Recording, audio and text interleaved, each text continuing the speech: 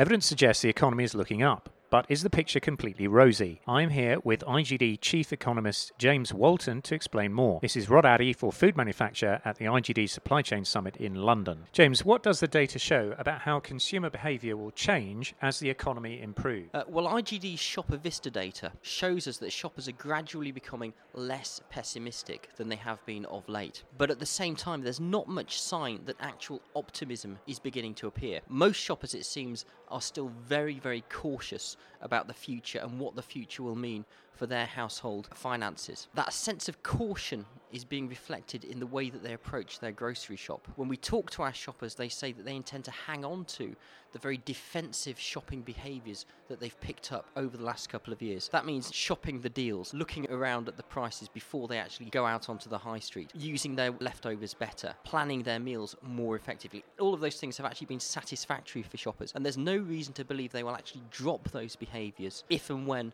an economic recovery appears. That doesn't necessarily mean that it's impossible to sell shoppers a better quality product. It doesn't necessarily mean it's impossible to sell shoppers more.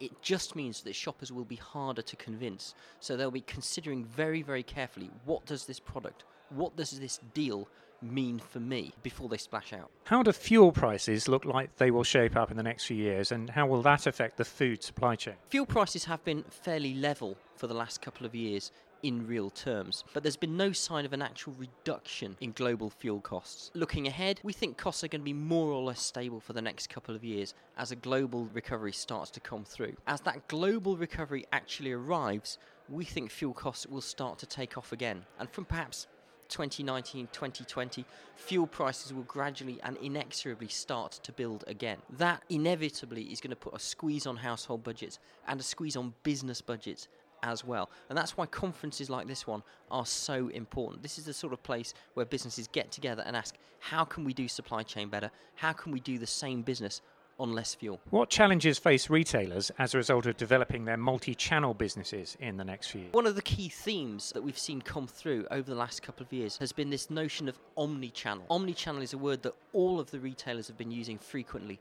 over 2013. Now, at the moment, it's not entirely clear what omni-channel is actually going to look like. I'm pretty sure we'll know it when we see it. But I think my vision of omni-channel is that it's the next step beyond multi-channel. It's all about not just having multiple routes to market. It's about making those different routes to market work effectively together as a sort of flexible, responsive, cohesive net.